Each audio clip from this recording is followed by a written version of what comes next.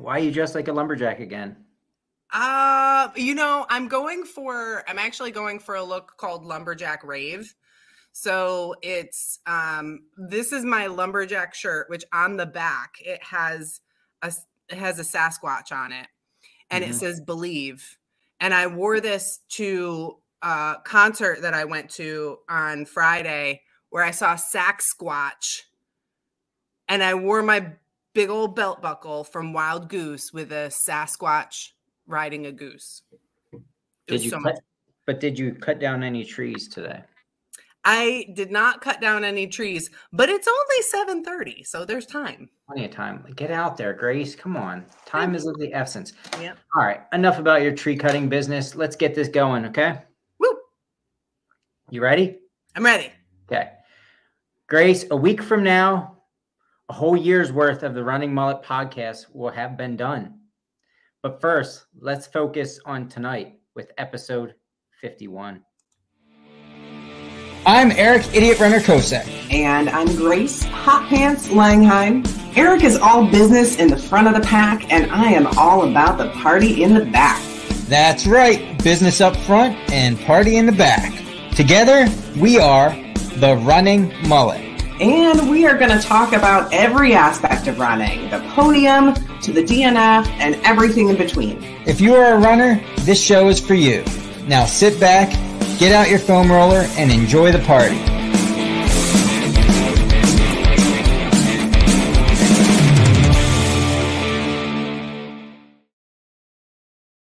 Hey. Hey.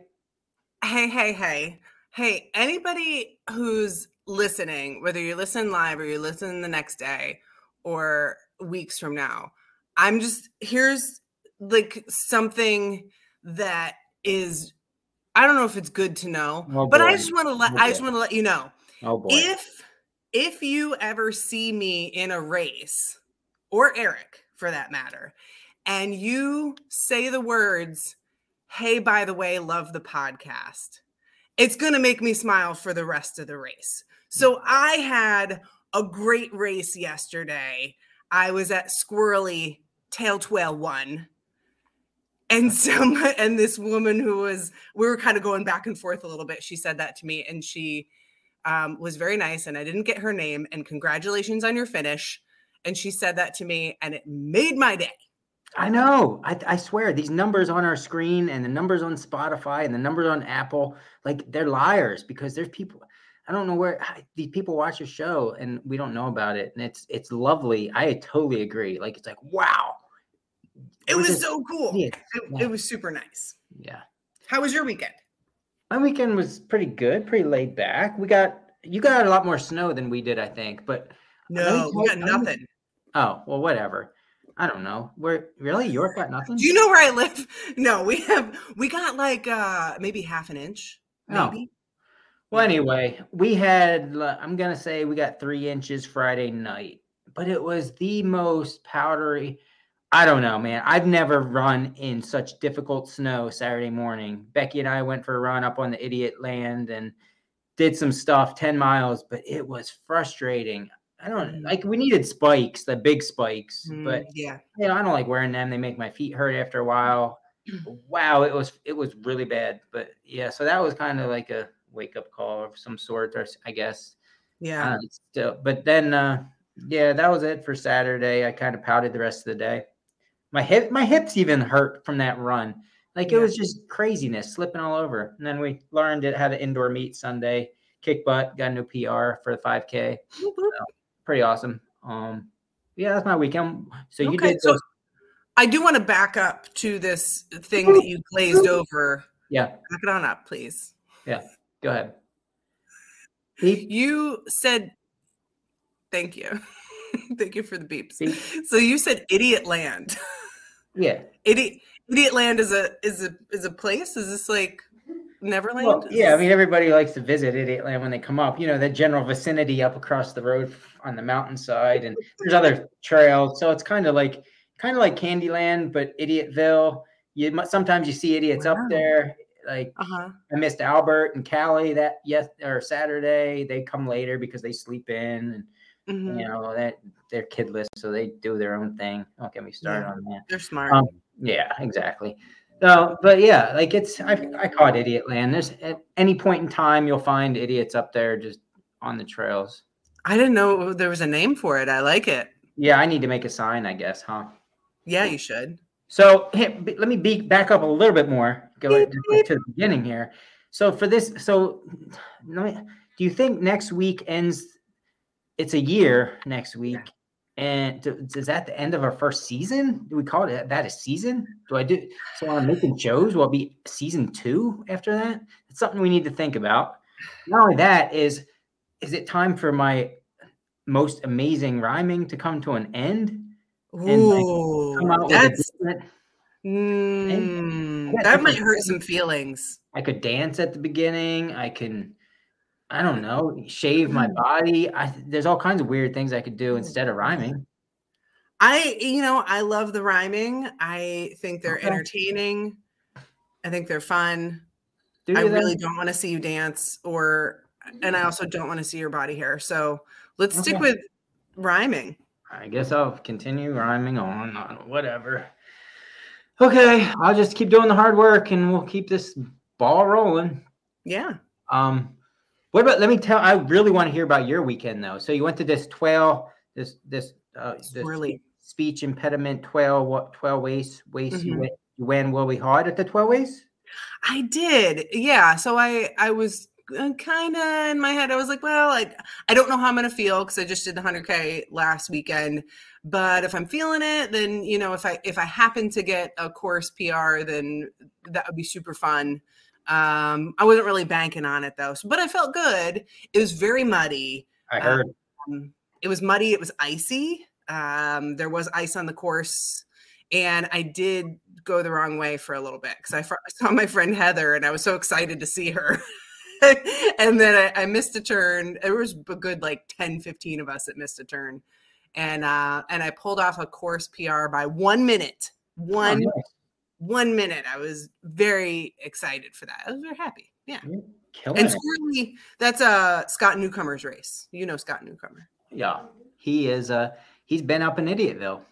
He has. Now it's Idiotville? I thought it was Idiotland. Both. It's whatever you want it to be. Oh my goodness. Yeah. So, all right. Well, that's that. Anything else you did this weekend? You're in State College right now. Is that what you said? Yeah, I'm in State College right now. Saw Sasquatch on Friday. Saturday went hiking with my friend Lacey. It was really went to the gym. It was a good weekend. Nice. Yeah. We'll keep kicking about. What's next on your race schedule? Well, not a race next, but Lacey and I are doing another 12-hour walk. I'm super excited. Yeah, we really enjoyed it last time. So we were like, let's do it again. So we found a weekend and we're gonna walk for a long time. Is that a closed group, or is there any way somebody can join that if they wanted to maybe join, or is this like a prestigious two-woman club? Just asking for a friend. If there was company, that would totally be fine. It's just something that the two of us schedule. If you can find us, then you are welcome. All right. Good to know. All right. Let's get rolling, moving on with this show. What do you say? I am super excited because we're having Jordan back on the show.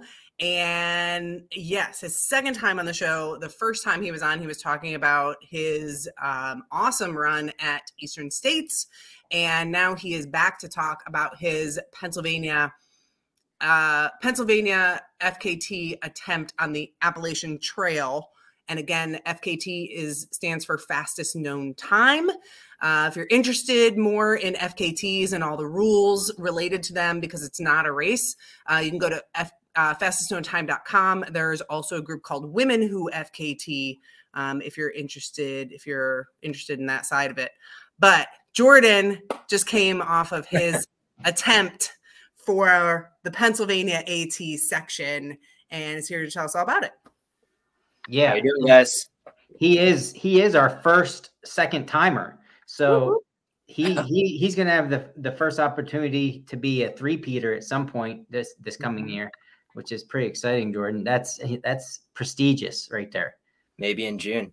Yeah, exactly. So anyway, so let's see. Welcome back, Jordan. Thank you for joining us again. You went for the FKT on the Appalachian Trail in PA. What was that? 2 weeks ago now, or 3? I got off last Saturday. So what, 10 days ago? 9 days ago? All right. So we have a lot of time tonight. Not a ton, but enough where I want to hear some of the details from what it sounded like. So you were going, you were trying to set this fastest time on that section in PA, and that was going totally self-supported, right? Unsupported,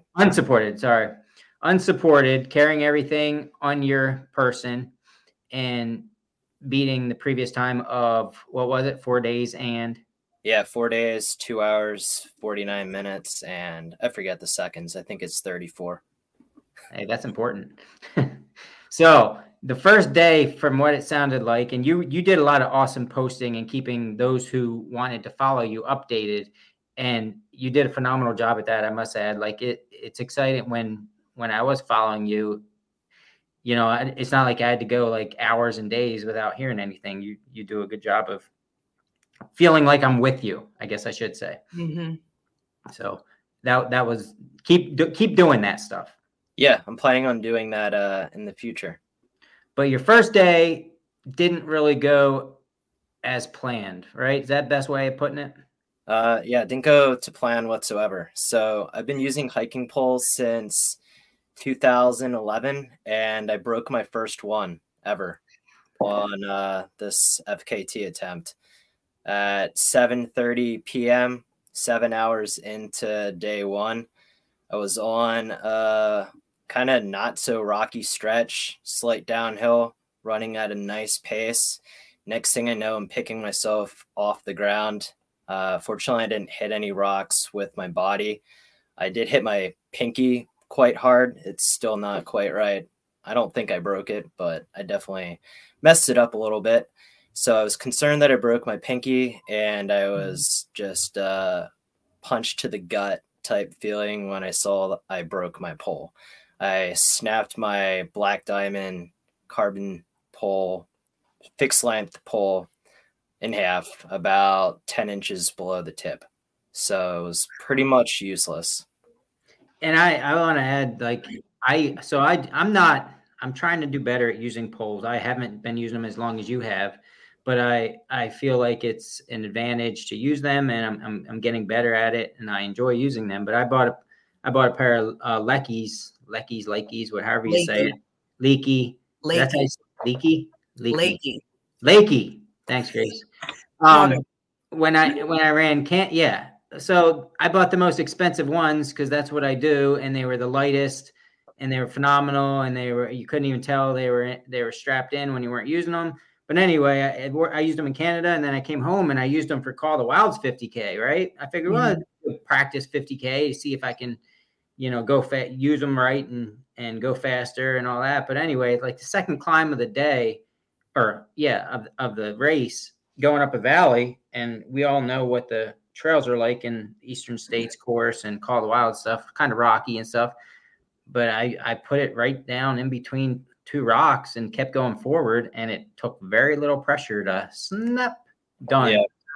$150 out the window. Yeah. So I feel you. Like, and I agree. It's too easy to do it with these carbon fiber ones. Yep. So the one I just showed you was aluminum. I've always used aluminum. I've recently tried to shave weight in every possible area. So I went with carbon fiber and back to aluminum. I mean, I need something that's not going to break since I'm so dependent on it, from particularly on the Appalachian Trail with how rocky it is. You need it for stability. You need it to keep yourself off the ground when you're, on an angled rock every other step. You need it going down the steep hills, and you need it going up the steep hills. So I was in rough shape not having one of my poles that I'm very dependent on. Yeah, I think especially, for anybody listening who typically trail runs, just remember this is with a pack as well. So just a few weeks ago when I did just 2 days on the Appalachian Trail, I attempted in the morning, I was like, well, I'll go for a while without my poles and then I'll get them out later on. I went a whole 10 minutes without my poles and then I got them out because between the snow and the rocks and having a pack on, the weight distribution is so different and you can move much more efficiently with poles than you can without poles. And so I couldn't imagine doing that without 2 poles. It would just be incredibly difficult. Yeah, I had a moment of, am I even going to stay out here? It was 7 hours in. I'm like, what am I doing? This is probably, for me, one of my top 3 pieces of gear, and now it's broken.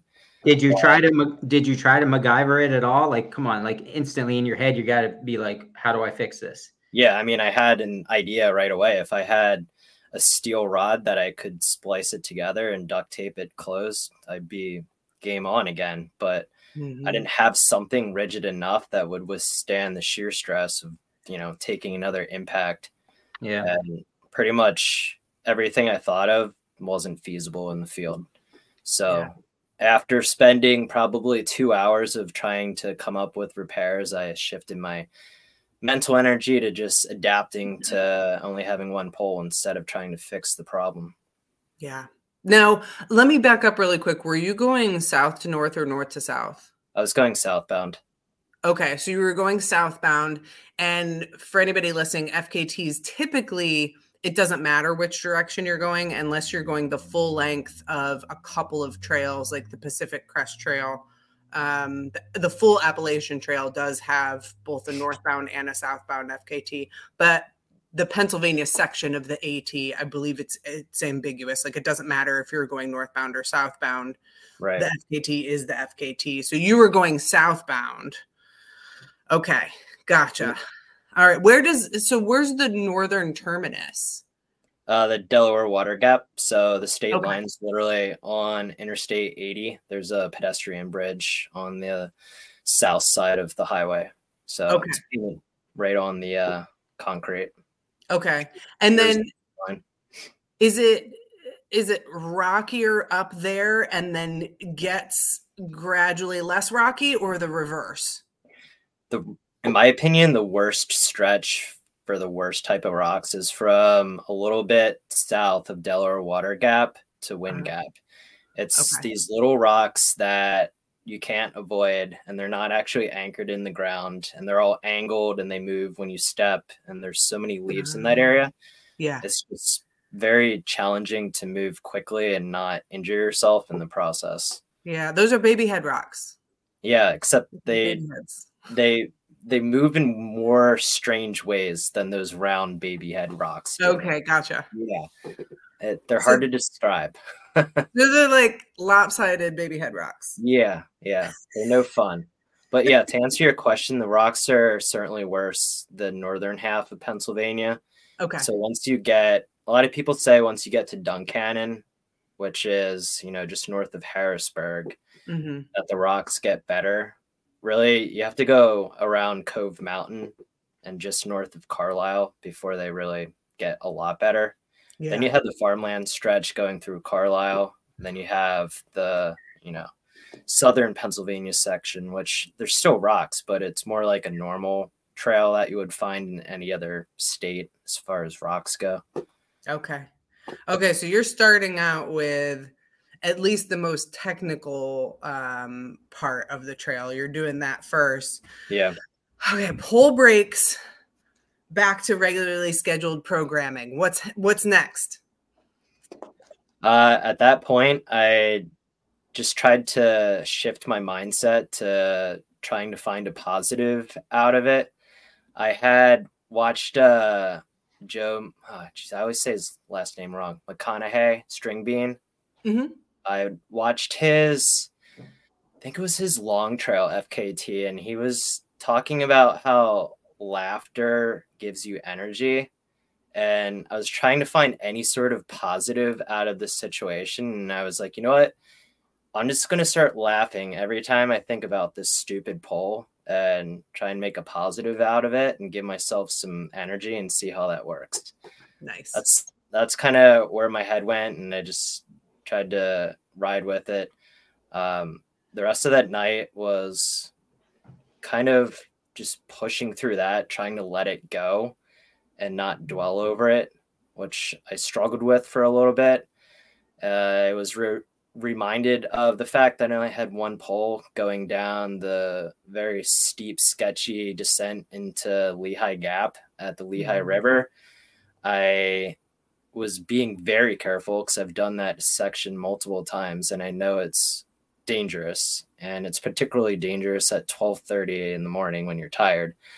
And I took a step on a rock that had been worn smooth from people traveling over it, and I went down. I went down hard. I whacked my left elbow, which it still hurts, and that probably wouldn't have happened if I didn't have a broken pole, because my one pole that I did have slipped out. The second one probably would have held, but it was useless. So at that point, I figured I'd just make it across the Lehigh River and kind of mentally reset at George Outerbridge Shelter and get a good night's sleep and just start fresh the next day. Yeah. So, now, how many miles in are you at this point? When I got to George Outerbridge, that was 37 miles, I believe. Nice. Did you try the old fashioned find a stick and use that as a pole? I thought about it. I just kept trying. No, I tried. I picked up a bunch of sticks, and then I was wasting so much time trying to find a good stick. Yeah. So I just gave up on that too. It's a tough time of year. There's a lot of rotted wood out there too. And then if you lean on it too hard, then that's going to break. Now, I still got to back this up because I'm trying to wrap my head around everything. So can you tell us your pack weight? And typically pack weight is without food and water and with food and water, right? So can you tell us your pack weight? So my standard base weight for my setup was 10.4 pounds, but I made some last minute changes. I added an extra power bank, and I added something else that was just a little bit of weight. So it was probably closer to 11 pounds. And with my food and water for the first day, it was 22.6 pounds. That's super light. Yeah. Nice. Okay, so 22 pounds, and you do what smart backpackers do, hikers do, trail runners do when things aren't quite going right. One, you eat, and then two, you sleep. Yeah. So you decided I'm gonna put it in for the night. Okay. Yeah. I got lucky. There's historically been a homeless guy there at that shelter kind of taking up residence. So getting there in the middle of the night around 1:30, I didn't know what I was going to encounter. I was kind of mentally prepared to keep going because I didn't want to, disturb someone sleeping there and deal with whatever.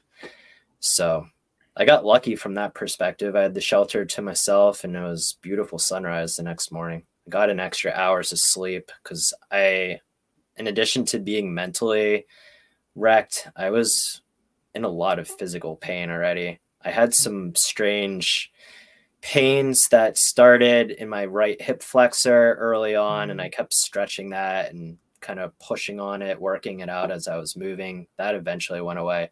And then I had a pain in my upper left calf, which I think was the start of my second worst problem on trail with my left knee pain. That was strange. That started like 15 miles in on day one. And a lot of times when I get those pains around that distance, they last for maybe 30 miles and then they're gone for good, like the hip flexor pain was. But this left calf knee pain never really went away. Even the very last day when I was still out there, I was still dealing with it.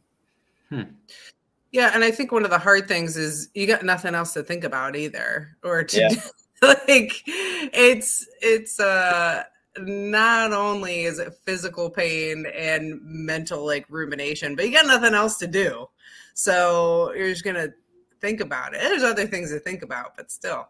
Yeah. All right, we're gonna move on, but since we have such a good question coming in, let's go with it. Erica Lubera says, "How much of your attempt was running, and how much was more power hiking?" And which is a great question. Yeah, phenomenal question. In fact, it drove me to buy a new pack because my Ultimate Direction Fast Pack 40, which I got specifically to run the slight downhills and downhills, it just didn't work out like that when I was actually out there. There was probably 5% of the 115 miles that I actually was running, and most of it was just speed hiking. So I went with a new pack purchase that would give me better distribution of the weight and kind of take away some of the running mobility. But the reality is I've run in a 65-liter Gregory pack with a bear canister on the top for miles and miles. So I can make do with a 35-liter pack with a waist belt. Yeah. Now, what did you switch to? So got a Hyperlight Mountain Gear Waypoint 35. It's a new pack that they just came out with. Yeah, I just did a very similar move. I switched to a pack that I think distributes the weight better, and it looks bulkier, but I feel more comfortable, if that makes sense. Yeah, I can move better. Yeah, my lower back and traps were the two most significant pain locations. Yep. For the first day and a half. And then it's surprising, like when not surprising, I know this because it's happened before, but you get other pain that hurts way worse, and then the initial pain just goes away. Yeah. Yeah, I put my pack on Sunday when I got home, and I was like, holy crap, my traps hurt so bad. I was like carrying this pack for so long, but I didn't even notice it after a while. But yeah, it's going to help with that. Just distribute the weight off of my upper body solely and get it on my lower body a little bit more. It'll help my lower back. Yeah. Now, which we will get to that, because while you were out there, I feel this pain while you were out there, you were kind of already planning for the next trip. And we'll talk about that in a minute. So, okay. So how long did you sleep? And then talk us through the next day. Yeah. So I got up at 6 a.m. on Thursday morning of, a week and a half ago, and packed up pretty quick, got moving pretty quick. I felt really good for probably half of that day. It started off not as rocky as I had gotten through the night prior. And overall, I was moving pretty decent clip. There's some stretches as you get closer to Hawk Mountain where the terrain is just kind of brutal again. And even prior to that, at Bake Up and Knob area, there's a lot of just angled rock. They have to hop from rock to rock. But I was moving pretty quick through all of it. And then once I got to Dan's Pulpit, Pinnacle, Pulpit Rock, it's a lot of kind of more like roads, as terms of Appalachian Trail roads go. There's still some rock, but it's more like road running than it is trail running with all the rock that I had just been through. So made it to there. I was feeling really good. It was around sunset that I got to Pulpit Rock, and I was just feeling great pushing towards Port Clinton. And I don't know, I hit that wall as I was coming down into Port Clinton. A lot of crappy rock with leaves everywhere. I was given a heads up that there was a lot of leaves down in that area by a friend a couple days prior, and there certainly were. Just made for a lot of slow going, and it was getting a lot colder that night than I was anticipating, so that was impacting me mentally. So I'm working my way down into Port Clinton. I knew the descent was going to be sketchy. There's always leaves that just kind of pile in on the trail that's side cut in, and there's all these angled rocks. And even though I was going super slow and careful, I went down again. So I fell a third time. Get down into Port Clinton. I don't even remember what time it was. It's probably 8:30, 9 o'clock. I just remember being cold and tired, and I knew I had to climb up, which is probably one of, if not the steepest climbs on the Appalachian Trail in Pennsylvania, going south out of Port Clinton up onto the ridge. And that's where the Leg Destroyer Trail I was just going to ask that, if that's where Leg Destroyer is. Oh, man. That thing. That. So it's pretty close to the same steepness going up the Appalachian Trail. Yeah. And then once you get up, you're greeted by a horrendous rock. So it's like your reward is flat rock there's a lot of blowdown up in that particular area too, which the trail maintainers, I think it was Blue Mountain Club, they had done a lot of recent trail work.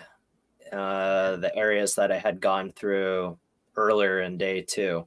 So that was a welcome surprise because I had been on those trails lately and there's a lot of blowdown.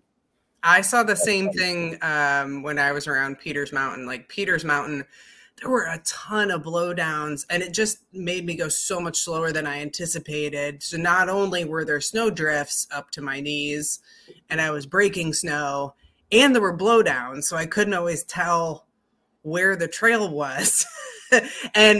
But you could tell they were up there too, and they were clearing stuff. There were just so many of them. Man, it's this time of year, there's just not as many people on the trail. So it doesn't make sense to clear every blowdown, the very next day. It's a bunch of volunteers. They're doing the best they can. But those blowdowns really slow you down. They do. So I was super pumped to see that they had gotten out so early in the season to get stuff cleared up. But yeah, I got through the worst of the rocks day 2, and I found a nice spot right up in the state game lands area under some hemlock trees and just set up bivy. I was trying to get to,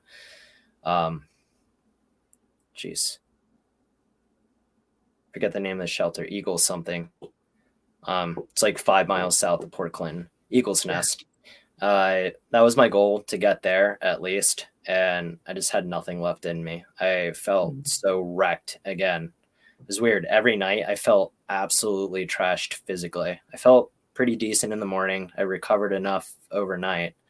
But yeah, once again, totally trashed. I decided to sleep an extra 2 hours for that reason. My objective was to get up at sunrise each day, and I just didn't travel late enough into the night to minimize how much time I was sleeping.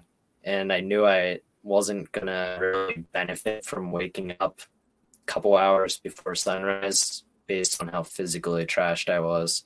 I knew that 2 extra hours would help me recover and ultimately give me a better chance of moving farther. Yeah. In the long term. It's such a balance between, like, how do you make that decision between, do I sleep more knowing that I can maybe move a little faster, or do I, push it and go a little more tired knowing that I can go further? I don't know. How do you make that determination? What do you err on? Do you err on a little more sleep or a little less sleep? Well, in reality, I wanted to do less sleep than I had been doing, particularly those first 2 nights. I wasn't feeling it though. Physically, I was so beat up. I don't know if I didn't have enough training with the heavy load and my body was fatiguing in different ways than I was used to. I do a lot of running, but I'm not always carrying that heavy Ultimate Direction fast pack. I mean, I was carrying it with some friends on training runs for the last 3 months, but in reality, I would have benefited if I had more time using that pack. And also, I simulated the food weight by carrying 8 pounds of rice. So I just had rice in my bear bag. Now I'm going to put even more than 8 pounds. I'm going to go out with 12 pounds. So I'm going to overweight myself not to the point that I'm going to injure myself before I get out there, but I'm going to give my body a little bit more of that strain before I'm out on trail, so I know what to expect better. Yeah. And it's wild, how much can change with chafing and hot spots and just general soreness in your shoulders, your back, between going out there practicing on a 4-hour and going out and having that thing on your back for 12 hours. I mean, yeah, it's a huge difference. I was moving on average 15 and a half hours, 16 hours a day with that. And yeah, I had some long runs with it. I did 40 miles out and back back in November with it, but still I wasn't used to it. Yeah. Yeah. Now, questions are coming in through the chat. I want to ask those. I have other questions as well. So let's start with this. With the learnings from this attempt, what will you change for your next attempt? So one of the big things I knew I was going to struggle with the most was the time of the year and the daylight. As much as I run at night, I don't absolutely love it. And when the sun sets so early and you're running by headlight at 5:50 already, that's a lot of hours to be running into the night to get to that 2 a.m. target of when you're going to stop. So my target was run until 2, sleep 4 hours, and then pack up and get moving at sunrise, which would have been right around 6 this time of year. So planning on going out again in May. So gain 4.5 hours of daylight from when I was out there then to, say mid-May. It's 4.5 hours extra. So that's something I can change based on when I physically go out again. I had PTO that I needed to use by the end of March. So I was really just planning all along to go out the very first good weather window that popped up. I saw this period of time 2 weeks out, and I had been watching it, and ultimately I decided I was going to go for it, even though I had never once planned on going out even before March. Like I was telling people March, April, and here I was going out in February. So I knew I was setting myself up for even more of a challenge at that point. The temperatures, although they were manageable with my gear, it was mentally straining knowing that I was barely staying warm enough with all but one extra or one layer on. Like I didn't have my puffy on, but I had everything else on, and I'm barely staying warm enough moving. That gets to you after a while when you're, just tired and cold and it's dark and you just want to sleep.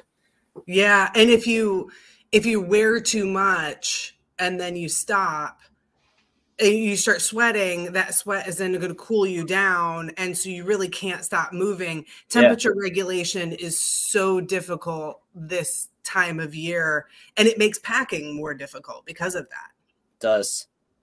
So talked about some of the other stuff, the new pack, the pole that I had shown, got an aluminum pole so my pole doesn't break. I had toyed around with the idea of starting the day in the dark. That way I'm in the dark with like more energy, fresh mindset versus later in the day. But I just don't operate well like that ever. So I don't know why I even had that idea. I'm going to abort that idea next time. My goal is going to be 4 hours of sleep, and I wake up at sunrise. I know I will move most efficient. Nice. So new pack, new poles, going along with your own body's circadian rhythm, and a different time of year. Yeah. Nice. Yeah. And he's got a new date set. Yeah. A new date set already. Yeah. Another question. Go ahead. Other questions that came through. The pain that you felt in this compared to the pain that you felt in the blacklist races. So you did complete the blacklist in 2023. So you have some good comparison. And I think I don't know. This is a really cool question, and would love to hear your perspective. So you did Heiner, you did World's End 100K, you did Eastern States 100 miler, and Black Forest 100K. So what's the comparison? Yeah, it's hard to compare because they're so different. Having people there to support you, whether it's moral support, physical support by giving you liquids, giving you food, helping you with your gear, helping you with injuries, just having someone to be with. It's a totally different dynamic than being out there all alone and making, sure you don't die. Because, if you fall and hit your head, something bad could happen. Yeah. So, I mean, I'm the only one out there accountable for myself. So I need to be super careful and make sure nothing bad happens to me. I need to keep myself hydrated. So I have to constantly stop to filter water. I have to have the correct mix. I can't drink too much water versus electrolytes. I was using Tailwind. That way I could get calories in also. One of the days I had too much water and I was having issues with it. I was getting kind of blurred vision and lightheaded. Took a lot of thought to figure out what was wrong with me, but I realized I had too much water and not enough electrolytes. So I fixed it. But stuff like that, you really need to be accountable for what's going on with your body and fix it, because no one's out there to help you figure it out. How many people did you see on the trail?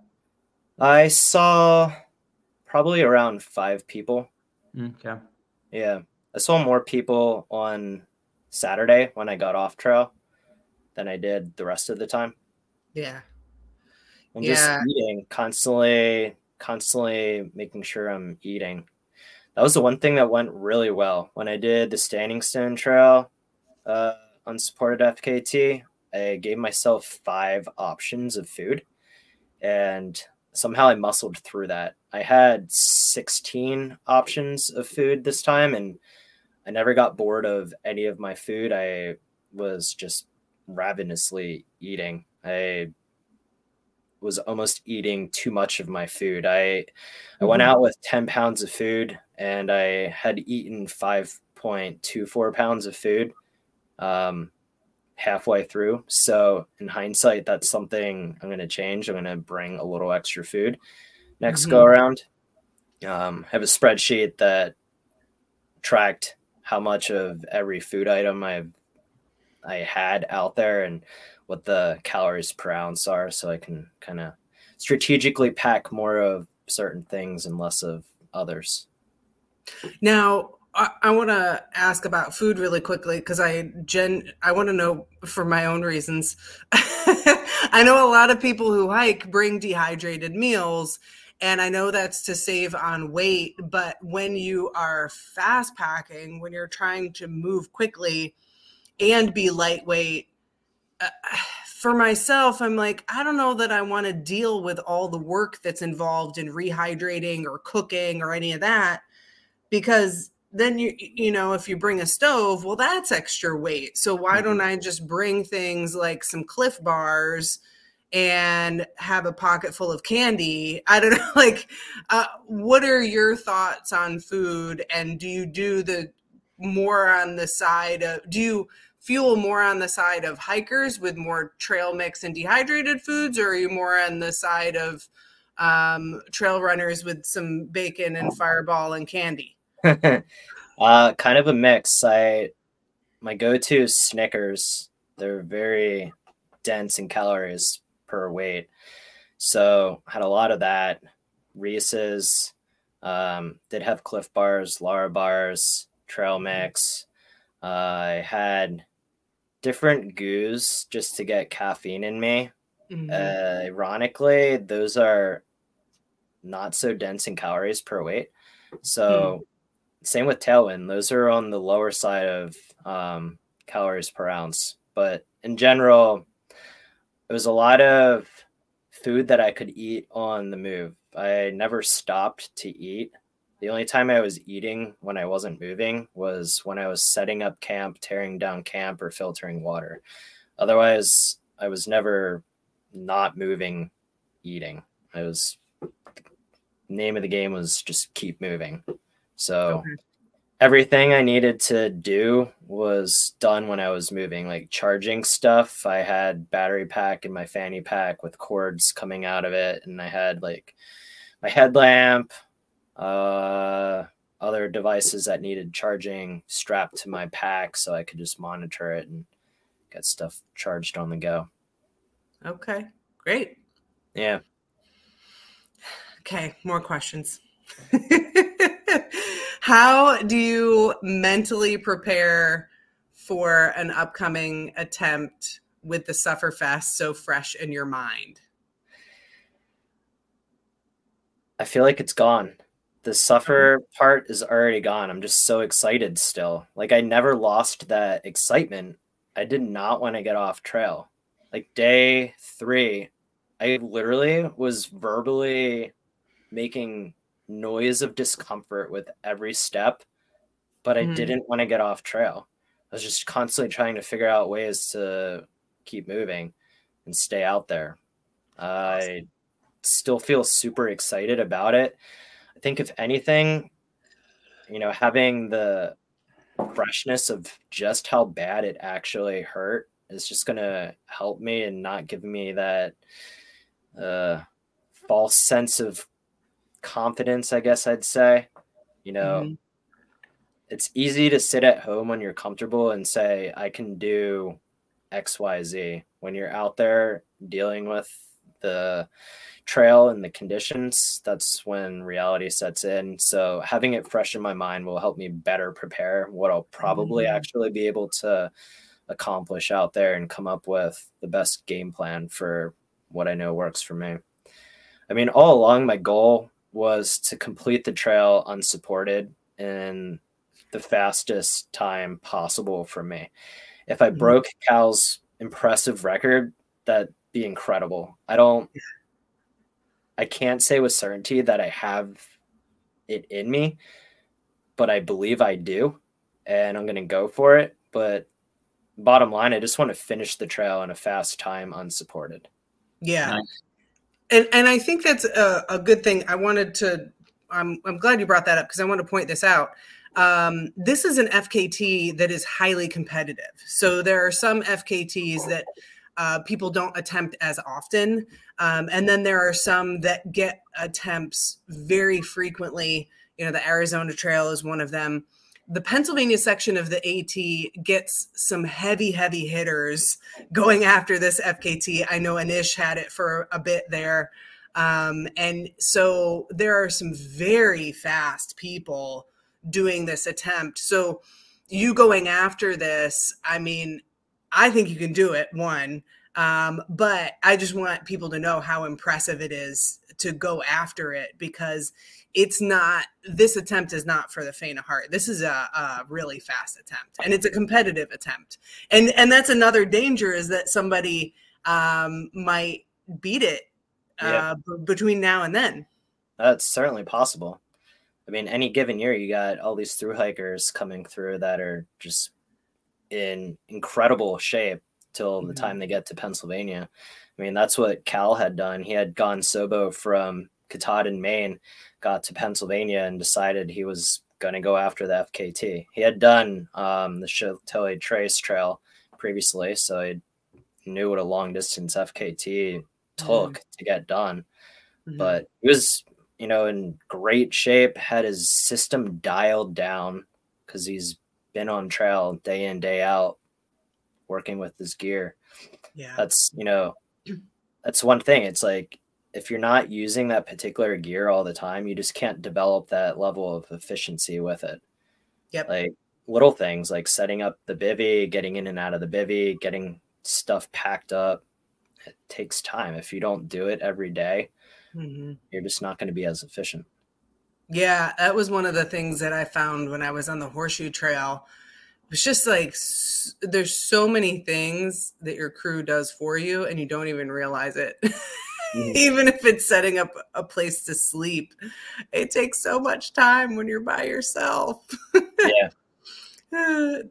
Now, From the another pace question. perspective of this versus what I did last year, I didn't directly answer that question because I didn't know exactly how. Like, there's times during Black Forest that I may have been in more severe pain than I was on this Appalachian Trail attempt, but I was in pain for a lot longer of a time at a pretty high degree when I was out there last week and a half ago. And knowing how many miles I still had to do. Yeah. You know, when you have 100K, I mean, that's a long distance to begin with, but when you have 230 miles and you're already hurting, it messes with you mentally. It makes it a little bit more difficult to find a way to push through that pain. Your little tricks that worked at the 100K or 100-mile distance might not work as well. So that's one thing we need to work on and come up with solutions for, because the pain doesn't show up. Even if you're like, oh, I'm targeting, you know, a 30-minute mile versus an 18-minute mile. Also, it's, well, I've got 15 hours to go versus I have 3 days left. Yeah. It's a big difference. Another question that came through, I know my answer to this. I'm very curious about your answer to this. Wouldn't early fall be a better season for an FKT? There's benefits to it, but in general, the trail's often drier, and having reliable water sources on the Appalachian Trail is a huge factor. I don't want to be dropping off the ridge to get to lower elevation springs if I can avoid it. In general, there's more humidity too that time of year. There's definitely benefits to the fall.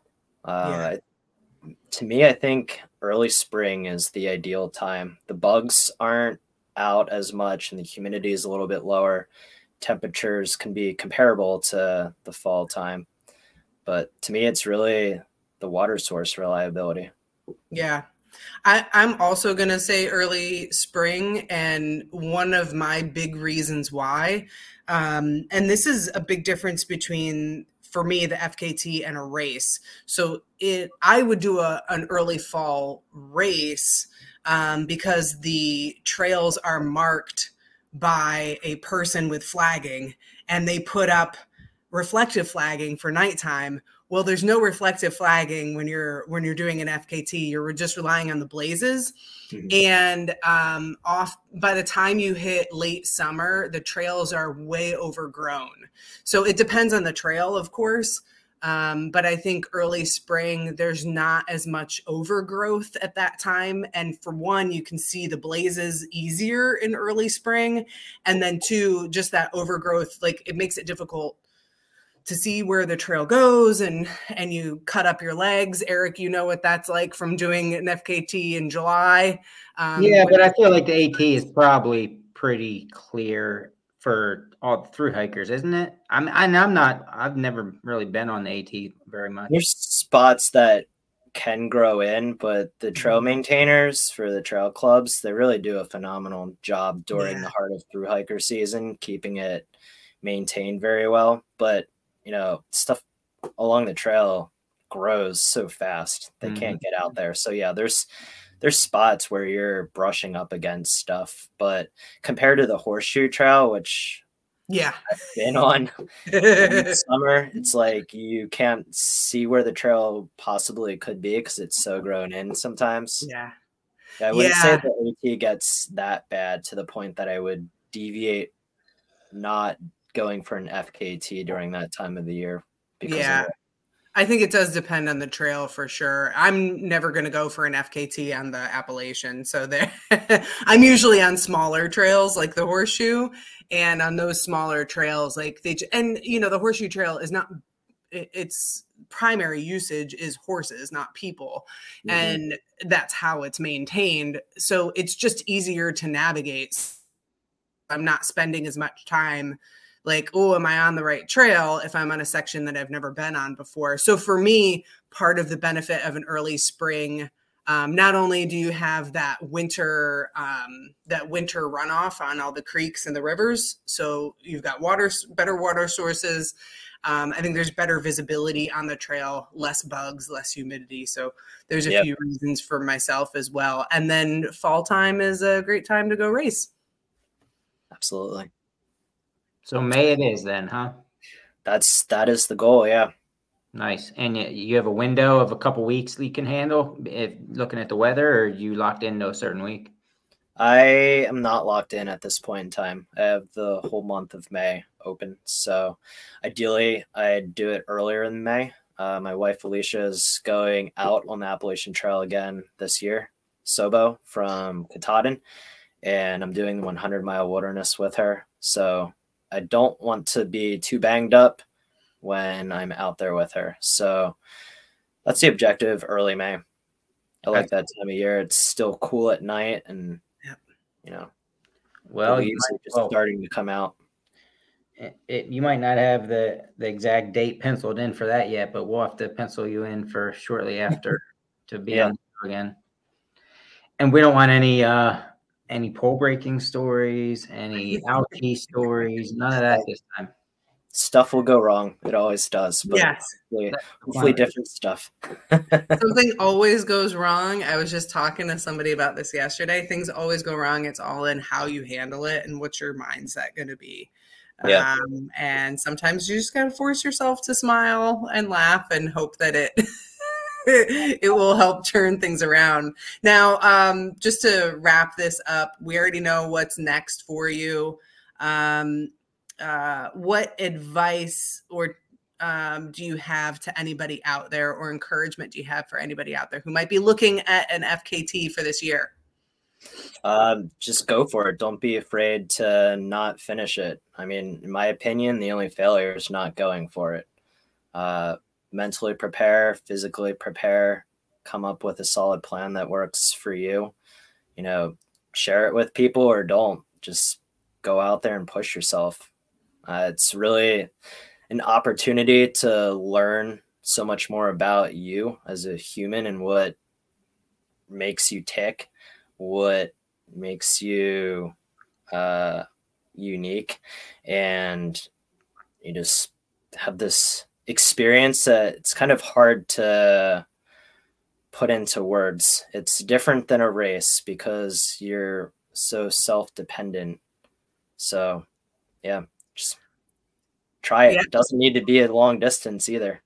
Yeah, I love that. I love that because, man, if you're not good friends with yourself yet, go do an FKT. You will spend a lot of time with yourself and you will learn if you like yourself or not. You get to spend a lot of time trying to make friends with yourself. So I appreciate I do. Before we wrap this up, I do want to express just how grateful I was for how much support I got from people, the Idiot Runner group, the Valley Forge Hills and Friends group, Big Woods Running Club group. So many people had reached out to me during, after, and just offered support virtually, which is the only support I could accept. But it was way more support than I was anticipating. And it was so awesome to experience that from this community that we have. And, very grateful for it, having good friends and family. Yeah, I'm sure you'll have all that support again come May. Yeah. I will. And we're thankful that you are open about sharing. I did more of that on my last adventure, and it's weird when you're by yourself just talking to a phone or sharing pictures or whatever. But really on the other side of it, it is so cool to watch that adventure with you and feel like we're in it. Yeah. We're all a team trying to get this done, and we're cheering you on. So really appreciate you sharing everything. Absolutely. It was fun doing it. Definitely be doing it again. And I'm also planning on doing live tracking next time too. So nice. It'll be 2 dimensions to follow me. Cool. Instagram and live tracking. Well, thanks for being on. We always appreciate it. Absolutely. Thank you, Eric. Thank and you, Chris. We certainly look forward to having you on again after your next adventure, and it better be completed adventure this time. I'll finish the trail if I can. Yeah, just for us. No one else, just for Grace and I. Nah, it's a cool story, and you're right. I mean, it's all about getting out there and doing the hard things. That's what the whole idea of Idiot Runner was formed on, and you're a good example of what that is. So yeah, keep doing the stupid shit. Doing stupid shit, but also making smart decisions. For a while, I was pushing through pain that I didn't know if I should be, and being that my left knee is still not right, I'm glad I got off when I got off and didn't keep pushing through. Right. Sometimes you just need to know when it's right to pull the plug. Yep. Absolutely. All right, everyone. Grace, you ready to wrap this up? Ready. What the heck you doing this weekend, Grace? I told you I'm walking for 12 hours with my friend Lacey. Oh, that's this weekend? Yeah. Oh, wow. Cool. What are you doing this weekend, Jordan? I don't even know. I got him caught off guard. I got in some split boarding in the snow that we got on Saturday and a hike on Sunday. Maybe probably a hike on Sunday. Nice.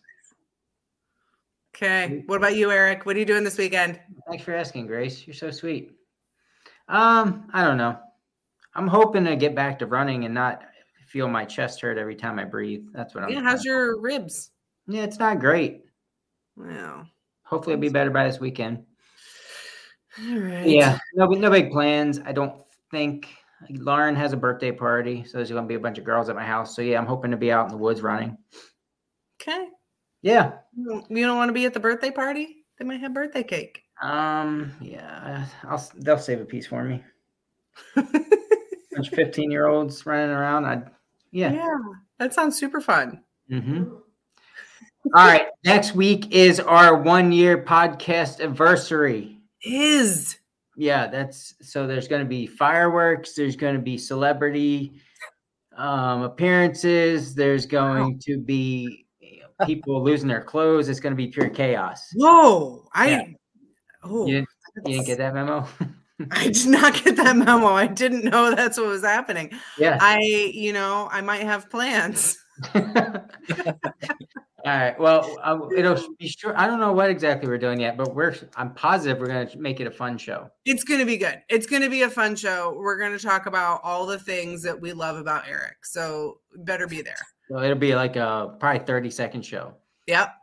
We'll make it quick. Yeah. All right. Anything else you got, Grace? That's it. Done. All right. Thanks everybody for joining in. We'll see you next week for the podcast anniversary. Whoop. See you. Bye. Have a good week. Later.